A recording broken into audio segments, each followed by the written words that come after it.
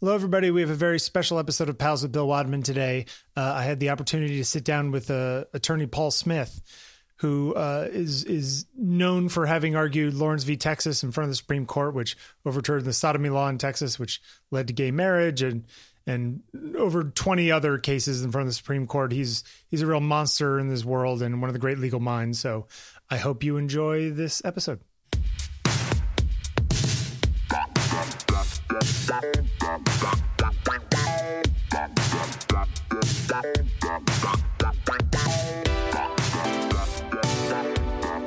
All right, I have notes because I'm a nerd, and I feel we're all nerds in this world.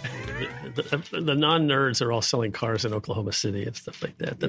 Isn't it funny how different, even since when you were in school in the 70s compared to now, how you can be a nerd and it's not a bad thing? It's probably better now. Yeah, you're right, because the computer world is so cool. Yeah, that changed everything. Yeah, I think it sort of did. Yeah.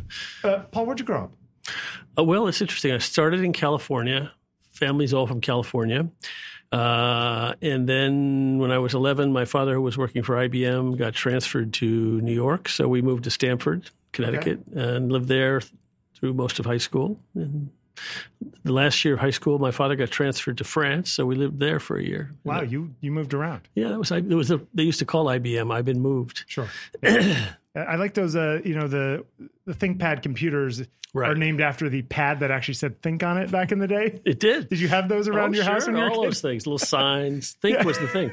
It was quite a company at the time. Yeah, they still are in many ways. Why law? Why'd you end up in law? That's an interesting question. I think it had to do with the times. When I was in college, it was the era of Watergate.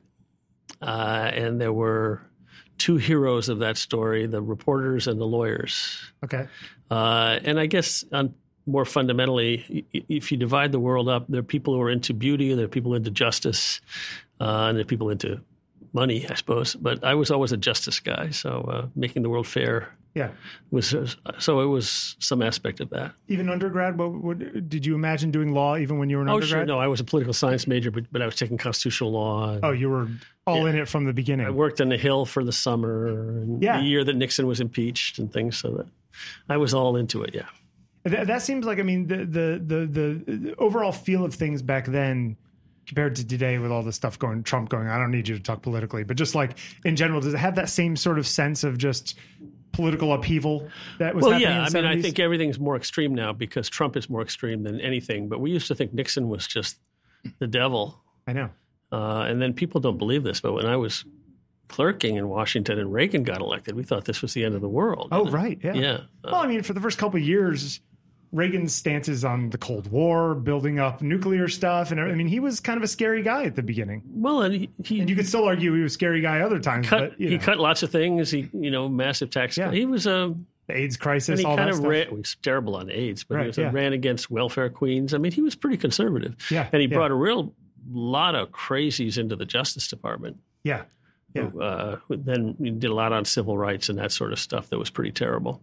But, nowadays to somebody who's under 40, he's this sort of avuncular historical figure that right. everybody kind of admires. 45, he was the president in such a chunk of my life that it was almost like I didn't imagine there were other presidents. You know what I mean? Yeah, it was 8 years from when I was 5 to 13. Like, you grew up with Roosevelt. I didn't remember anybody else. And then, Bush takes over. It's all a different thing. So if you were taking constitutional law classes in undergrad, when you went to Yale, I mean, Yale is known to be a very academic law program. It is, I suppose, the governmental law program, that kind of thing. I mean, actually, they certainly think of themselves as academic, as scholarly, and certainly produce the largest percentage of the class to go in to become professors themselves and deans of any of the schools. Yeah, and so that was a feature of it. But one of the great things about it was very small. And 1/3 the size of Harvard. And if you got in there, you were going to have lots of opportunities. Yeah. There were no grades the first semester. So it was still that case? Is that still pass fail in the first semester? In fact, now Harvard is pass fail in the first semester. Interesting.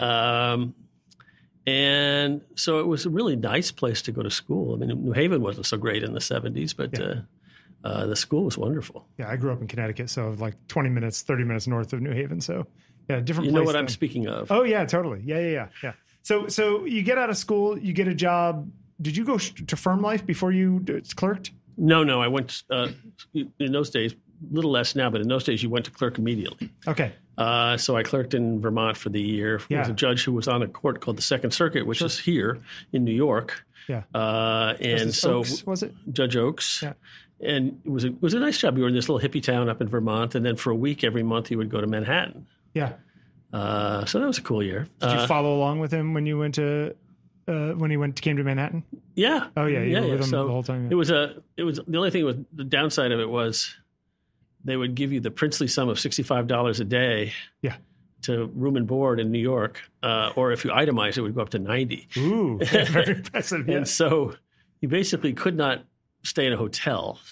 You had to sleep on people's couches. Sure. And so I had various friends, some of whom were clerking on the same court, but were in New York. And I would stay there. And then for $65 a day, if you weren't paying the hotel piece, you lived like a king in 1979. Well. Yeah, absolutely. Yeah. But so one of the many people whose apartment I would sort of sleep in, it was the couch in the living room of an apartment shared by a friend of mine named Chuck and his roommate John Roberts. So, oh, really? So that's fascinating. So I've known him a long time. So that must be weird if you end up in court in front of him. It's just like, oh, remember when we used to drink beer at night or whatever? That's no. He clerked on that court that year, and then he clerked on the Supreme Court the next year, or the same year I did, and so we've known each other forever. And when I first appeared in front of him, he gave me a little smirk and stuff. It was it was kind of irritating, frankly, but. Well, that's so. When you get clerkships, is a lot of that have to do with connections at law school because your professor knew Oaks or that? I mean, is that kind of thing? With some judges, it's about that. There's some political. With some judges, it's not about that. Judge Oaks wasn't about that at all. But it's partly about credentials. It depends on what school you're going to and how well you did in school, and then. There is a lot of professor stuff where the professor happens to know the judge and can vouch for you. Yeah.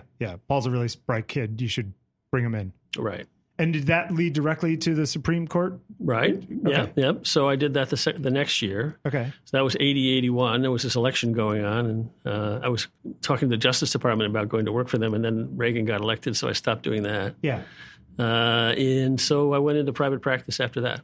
But all of the people who are working as clerks at the court, I mean, there are how many people do each justice have as clerks? It was generally 4. 4.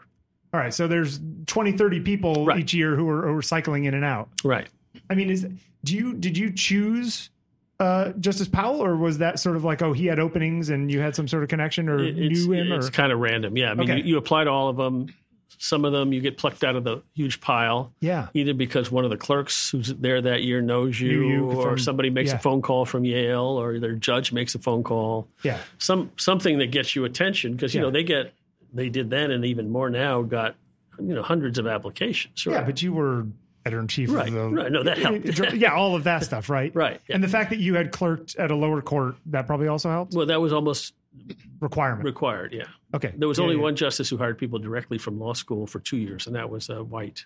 So what does that feel like going from being in college to going through law school to sitting and helping write and decide things in the Supreme Court in 4 or 5 years? Yeah, it was a whirlwind time. It was moving very fast. I mean, there was several steps up that were big. One was finding myself as editor-in-chief of the Yale Law Journal, which had to put out 1,800 pages of legal scholarship. Yeah. And it was entirely student-run. We didn't even talk to the faculty in those days about anything. So who decides? Is it a big group democracy thing where they're just like, decides what? Smith's the guy who becomes editor-in-chief. In those days, at least at Yale, it was the class ahead of you as they were picking their successors would pick you. Yeah. I don't know what the system there is. You've been doing a good job writing things last year. You're the new boss. You seem like you're not crazy. We'll make you the editor-in-chief. Yeah, it was a Soviet system, basically. And how many things end up being that way in real life? There was a certain rant. I was totally stunned at the time, Yeah. And it was that by itself opened up all sorts of opportunities, like a Supreme Court clerkship became likely at that point. Yeah. But then to be in the Supreme Court was very heady. It was it was in some ways was easier than being editor-in-chief of the Journal because you weren't in charge of anything. You just had to get your work done, and the justice made the decisions. Sure. And those are hard cases. Yeah, of course. And so one of the things you learn, I think, as a clerk generally is a little bit of humility. And most of those people in that age group, at that strata of the legal profession are not very humble. But you realize, gee, I wouldn't want to have to make all these hard calls. Well, I mean, and like I just doing some reading about Powell and decisions that he made along the way. I mean, some of his comments in Bowers, that people talk about still, and him talking about it years later saying, oh, maybe we made the wrong choice, or I was on the wrong side of it. I mean, these people are just people, right? Right. No. And Justice Powell especially was a person who made decisions not based on theory, but based on personal experience. And so that was his famous claim. I've never met any homosexual people or whatever. Right. But on the other hand, he was always pro-choice because he had this experience when he was in his law firm of one of the messengers saying he was about to be prosecuted because his girlfriend had died from a coat hanger abortion. Yeah. And he saved him with the prosecutors and stuff. And so he was always said, we just can't have a world in which people do that. And so, that was the kind of guy he was. We had another case my year involving whether or not it was constitutional to start the registration for the draft up again, which had been out of existence for a while, but only register men. Yeah, of course. And the court ended up holding it was, but I wrote this memo saying, Justice, no, this is terrible. You got to register everybody. And he started telling me this story, what it was like in North Africa in 1942. Wow. And the latrines and everything. And that was the way he was deciding the case. So a very complicated figure in some ways. Well, I don't know that he was complicated. He was, first of all, he was literally the nicest person I ever met. But he was a guy who was plucked from a business law career to be a Supreme Court justice in his 60s. And didn't know much about constitutional law. That stuff doesn't happen very much anymore. No, that would never happen now. He was a classic centrist who sort of thought we should try to find a way for a win-win solution in every case and give a little bit to both sides and balance this and be very practical. And I'm going to rely a lot on my life experience.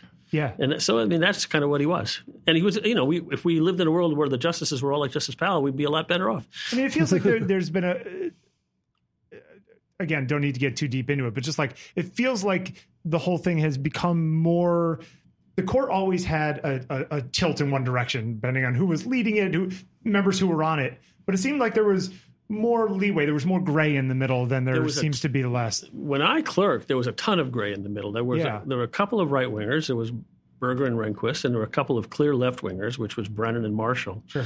And the five in between, White, Powell, Blackmun, Stevens, Stewart, they were all kind of all over the place. Yeah. And so you didn't think of cases as always coming out based on ideology. It was based on sort of arguments. And it might be 5-4, but they might be interesting, the stuff that's in the middle. Everything was a mix, yeah. Yeah. And so the court only became truly sort of 5-4 10 or 15 years later, where it was like they're the red team and the blue team kind of thing. Yeah. I feel like there's also a thing that happens, and this is a slight sidebar, where the way that the press covers the court is it's superficial. The court decided this today. So, well, they didn't really decide that. It's way deeper than that. And there were dissents on both sides, and there's people who agreed and disagreed with each other, and they actually decided for these reasons that have nothing to do with the ultimate thing. There's a lot of that I think that the general public doesn't get a great picture of what the court does and how it works and what it's actually deciding. Well, that may be the television can only do so much. Of course, yeah. And the New York Times has traditionally tried very hard to be much more sophisticated about this, using in the time of Linda Greenhouse or now Adam Liptak. But most people don't read the 500-word article in the New York Times about how the real technicalities of the case were decided. Right. And, and some people in the press criticize the Times for being too lawyerish and not just covering the court like everything else. Right. So, of course, just from a, we need an educated populace to make good decisions in democracy sense. I think everyone could spend a little more time trying to figure out exactly what's going on, since so many things get decided in some dissent that somebody wrote 20 years ago ends up being the argument that somebody makes today. Sure, that's true. The court is something that people pay attention to, but I'm sure you're right. They only pay attention to it in this sort of outcome sense. Is it for what I agree with or not what I agree with? Yeah. And a lot of times somebody may do something you disagree with, but have a very logical line of reasoning. Right. As far as what's doing interesting about the court is people have this weird schizophrenic attitude toward it. It is by far the most admired institution in the federal government, maybe in any American government anywhere. And that's because people think it actually does something serious. Sure. At the same time, people also know in their heart of hearts that the outcome of the cases depends on the ideology of these individual people. True. And you know that because you look at the pitched battles that happen when there's a vacancy. Absolutely. And so we sort of keep these two ideas in our head at the same time, that the outcome has got something to do with something more than just politics, that it's law, and that these guys are serious, guys and gals are serious. They're talking about the right answer and reasoning and that sort of thing. On the other hand, we know and we think that if we get Justice Kavanaugh instead of Justice Garland, we're going to end up with Roe v. Wade being overruled because that happens to be what Justice Kavanaugh thinks is the right answer. And is that what does that have to do with law? Then again, historically, people have thought that a number of times when a new justice comes in, it ends up being very different. Kennedy ended up being very different than people expected him to be. You know what I mean? Historically, that was true. I think that era has ended. Because they do so much diligence, like when they're It's partly diligence. It's partly that, especially on the right, they have developed this kind of team. Yeah, the whole way of bringing people along right from law school through the Federalist Society, through their various clerkships, through their meetings, and through their publications and the vetting that they do. And there's a very clear set of beliefs you're supposed to adopt, and if you dissent, then you don't get considered. Yeah. And so by the time people get seriously considered for a judgeship, let alone a justiceship, their minds have been formed into a certain mode. Yeah. And that is not the way the world worked. When Justice Brennan was appointed as a Republican and turned into the great lefty, or Justice White, actually, as a Democrat, turned into a pretty right-wing guy on some issues. You know, I mean, it is a different world. But you don't see that happening very much anymore, and I don't think we will. The world is more polarized, right? Actually, in some ways. Yeah, but I mean, everything comes in waves, right? Like maybe it'll shift back the other way in 30, 40 years. I don't know. The polarization issue is really complicated. It's hard to see how it goes away. Yeah. Once you get people into these camps, how they start to bridge the gap. You know, when you have things like Facebook, which is, and the cable news that are creating these sort of separate thought bubbles where people don't even encounter other ideas. Yeah. And they just are taught that the other side is evil. And, does the left have no similar sort of farm team mentality as far as judges go? Well, the left is not nearly as organized. Yeah. And there is no list. A little more schizophrenic on what they believe, too. Nobody could put together the authoritative list of the justices that the president should pick from the way that Federalist Society can, partly because there's so many groups and so many minority interests, and people would come down on anybody who purported to take the leadership role on that. And it is, but I do think in the end, because of the polarization of the country, you're not going to get a justice picked who is going to suddenly turn out to be a closet right winger. If there's ever a Democratic president next time. You know, Garland would have been a kind of a moderate justice, but he was picked on purpose. To try to appeal to the Senate's conscience to say, you got to at least put this guy on. That's the funny thing he's about old, him. He's in his 60s, and B, he's got really strong credentials of being anti-crime and all this sort of stuff. And it didn't work at all. Which makes you want to say, well, screw it. We're not going to go for the middle next time. We might as well just go all the way to the left and try to get somebody over there. Because that's what they're trying to do. You know what I mean? That kind of thought. Given that whole story, if there's a Democrats are in charge anytime soon, they're not only going to be doing that, there's going to be a serious effort to try to add some more justices, which I don't think will succeed. But has that been done since FDR? No, and it wasn't even done then. It was only tried. It failed. Right. Oh, yeah. But he wanted to pack it, right? Like add a bunch of justices and then put in his guys? Right, because the court was stymieing his New Deal, of course, in a time of great emergency. It's also a thing that people don't think about in history is how much political stuff was going on in the past. We all look at it in some... Oh, yeah, the 19th century was ugly. Oh, yeah. And the number of justices changed many times in the 19th century precisely because they didn't want to have the justice for Andrew Johnson to appoint, or they did want one for somebody else to appoint, and that sort of stuff. Yeah. They were not great idealists in those days any more than we are now. It's funny. Things don't change as much as you think they would. Human nature is what it is. And our system is what it is, too, although it's starting to not work very well because of the polarization. Congress doesn't work very well. It used to work better when the parties overlapped ideologically and deals could be cut more easily. Right. Even in the 80s, it felt like that was happening. No, totally. There were liberal Republicans in the 80s and conservative Democrats. Those are all gone. Yeah, it's like an impossibility. Mm-hmm. So like in situations where, this is the one thing I never quite understood. When you were working at your firms, when you were working at Jenner, when you were working at, the firm you worked at a long time ago. It was called Onick, Klein and Farr. What happened to them? They still around? It's sort of long gone at this point. Little boutique firms don't last for 40 years. Yeah, exactly. But like, how is that a useful thing? Like you spending all the time, are you getting paid to work on big Supreme Court stuff at that level? Or is it just sort of like, it is so good for the firm for you to be working on that kind of stuff? It's a combination of that kind of stuff. Yeah, I mean, some of it is business development. Some of it is just because you want to do pro bono. Right. And some of it is you get paid. The appellate practice in a firm is not the great money maker, but it is extremely important to the stature and prestige of the firm. Absolutely. Yeah. And so firms are willing to invest in it. And when you're in that club these days in Washington, which I was up to 3 years ago, every firm has their Supreme Court practice, and the leaders of that feel great pressure to have at least one argument every year. Yeah, just and it's keep hard. Up the press. Keep up the good press. Yeah, no, say we're a player. And we can say to our clients back at the trial court, we can litigate your case all the way to the Supreme Court. You don't need to bring in some other guy. Yeah. We've got the talent here, and we are one of the big sort of mocker firms. You know? I mean, that also makes me think about, like, how do they end up choosing you over any one of the other 10 people who might be qualified to make an argument? Is that its own sort of? Well, there's probably 25 or 30 people who are sort of on that list at any one time. And it's sort of random. Yeah. Sometimes it has to do with whether you have substantive. Even within a specific field, say, Well, sometimes it does have to do with whether you happen to have a lot of copyright experience or something like that. Yeah. Sometimes does somebody happen to know you to give them the name? Because you're talking generally about people making selections, either general counsels or lawyers from across the country who don't know the club. But the other thing is that there's always 2 or 3 who are the most preeminent and have 8 or 9 arguments a year. Right. Former Solicitor General types. Yeah, sure. And those guys they grab more than their lion's share of the arguments, and so that's in part how it happens. But a lot of times they feel like they might not have spent as much time as somebody who's spent a year, working on the case. That is true, and the lower court lawyers often feel like, what the hell?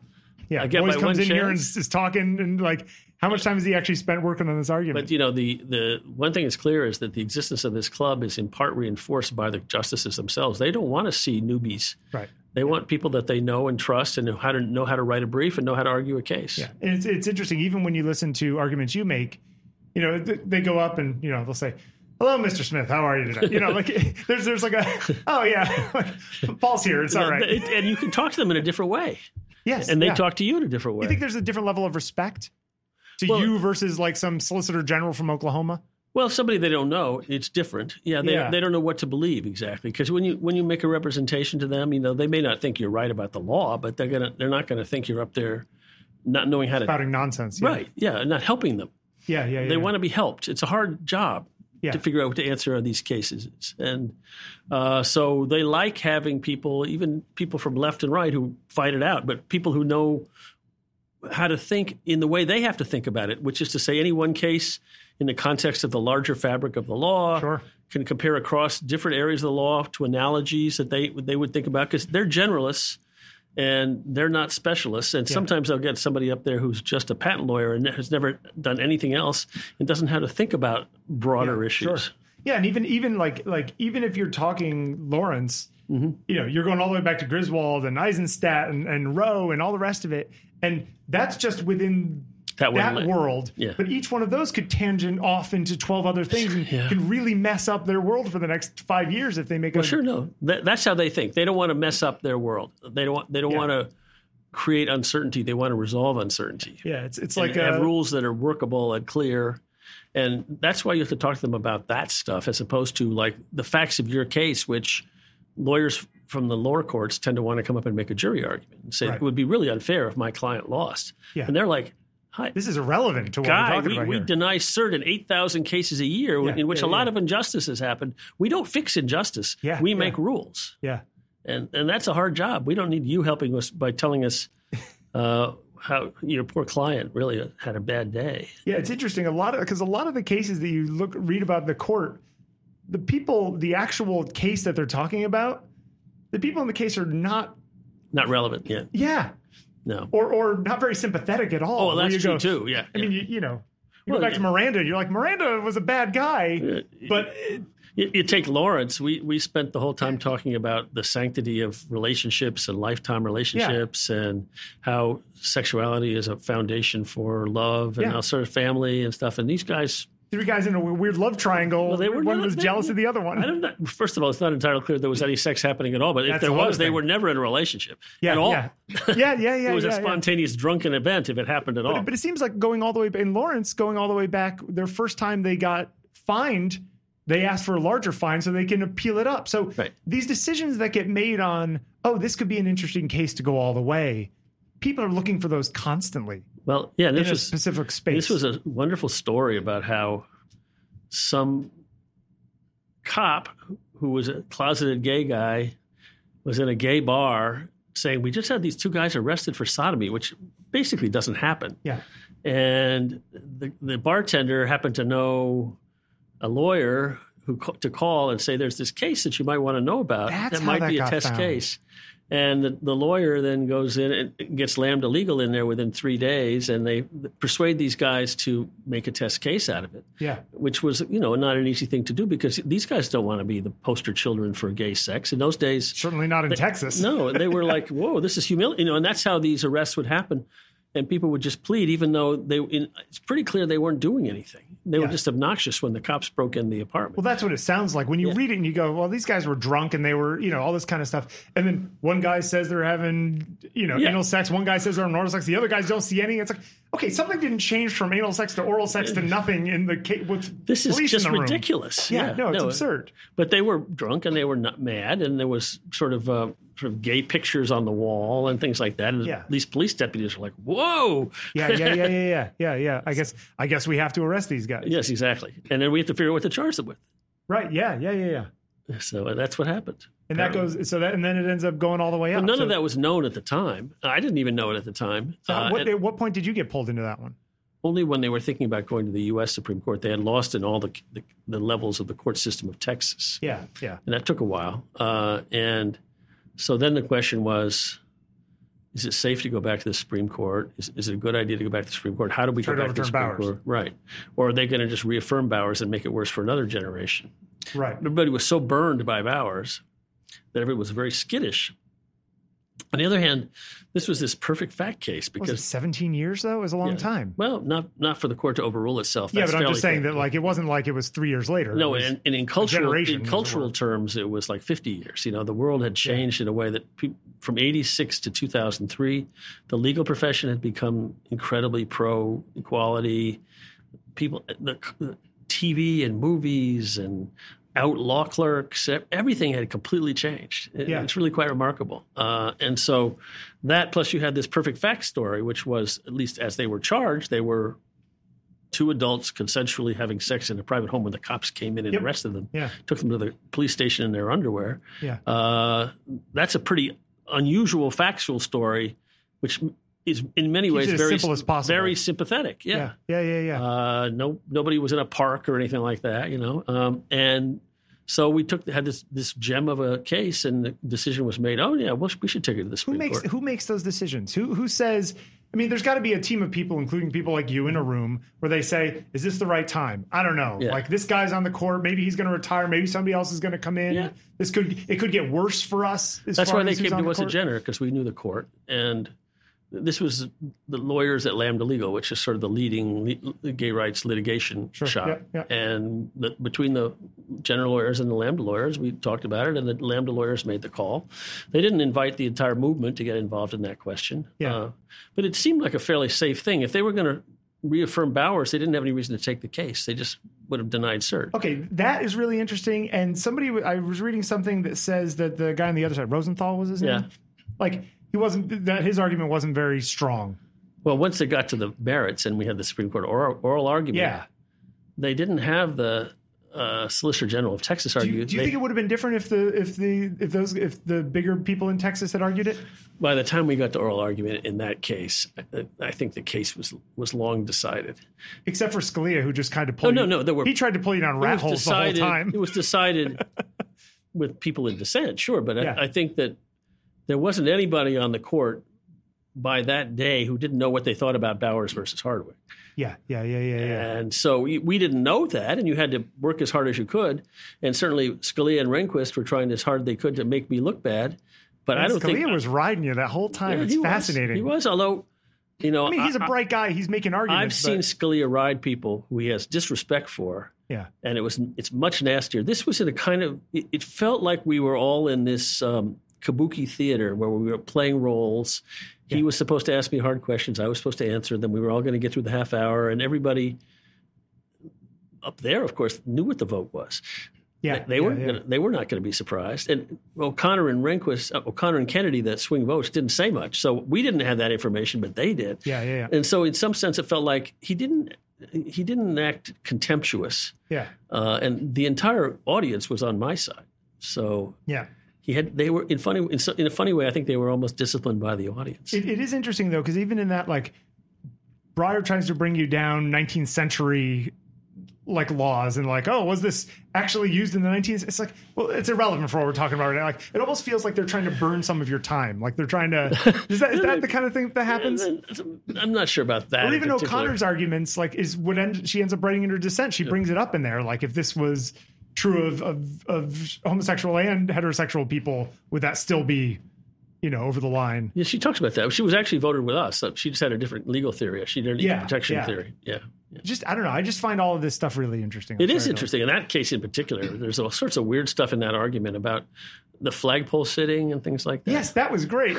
Without you're like, yes. Okay, here's a question for you. I know we don't have too much time. The whole deeply rooted in the nation's history stuff that people keep pulling up, which apparently comes from Moore in 77. Well, that's one of the cases, yeah. Yeah. It goes back. They use it all the time, though, right? Like this idea that the United States and the morality of the United States is something in particular, very specific. Let me explain this to you. So, there is this thing called substantive due process. Yep. And what that is things the government can't do to you that have to be unconstitutional, even though they're not really in the Constitution. There's no specific provision in the Bill of Rights. But all 9 justices have always agreed there have to be things the government can't do to you. For example, it can't force you to have an abortion. Right. It can't tell you how many kids you can have. It can't stick a knife in you. It can't, in Griswold, we learned it can't tell you can't use birth control with your spouse. Sure. And so the question is, how do you identify these liberties that are not specified, and what's the source of that? And the conservatives like to really focus on whether the liberty has always been protected under the laws of the common law of the country, because then that gives you a way to identify it. It also gives you a way to limit it. Yeah. And so you don't get any new rights, like the right to get married or the right to true rights to privacy and stuff. Yeah. Not to have sex with your same-sex partner or any of those things. Yeah. And the liberals are like, no, we have to adapt our basic constitutional principles to the new world that we now live in. Right. And in Lawrence, the liberals won that fight. The world decisively. Changes. Yeah. But they even used that in like Glucksberg, right? Was the Glucksberg was the main case on the other side. Right. But that is also interesting. It's just like, well, people who are going to die anyway, they want assisted suicide. Well, sorry, that's not part of our history. Therefore, right. It's just like these sort of kind of somewhat feels insane from a common sense point of view. Well, it isn't insane. It's just two different ways to think about coming up with these. That's strong. I guess I just mean that, like, sometimes I wonder when I listen to these things whether it's clarifying or obfuscating something that is simpler. Well, yes, I suppose that's fair. That there are times when the justices don't want you to win, and they want to make it more confusing.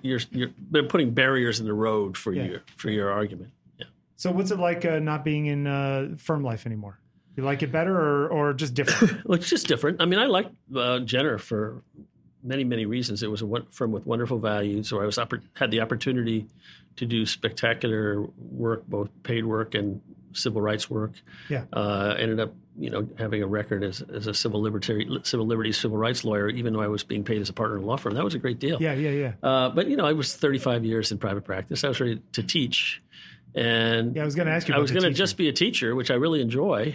Didn't know whether I would enjoy it, but it seems to be something I'm really in sync with. Then there was this election about the same time, so I took the second job of litigating at a nonprofit on democracy, and so I'm a little overburdened right now. Are the classes constitutional law classes, or gay rights, election law, constitutional law, stuff like that? Kids must really they have little hero worship. They're just like, oh, you're the fancy guy who's done all these great things. They like the stories. They do. Who doesn't like the stories? Because most of the professors haven't done that stuff, Yeah. They've done much. But, I'm not as academic as them. I don't have the law review articles that they have. What are you talking about? You went to Yale. I could have been. I just didn't. All right, Paul, you got to get to your stuff, so I won't take too much long. That's fine. Thanks. Thank you so much. It's a pleasure. Absolutely. Yeah, it was fun. It wasn't that bad, right? Yeah, it was not bad at all.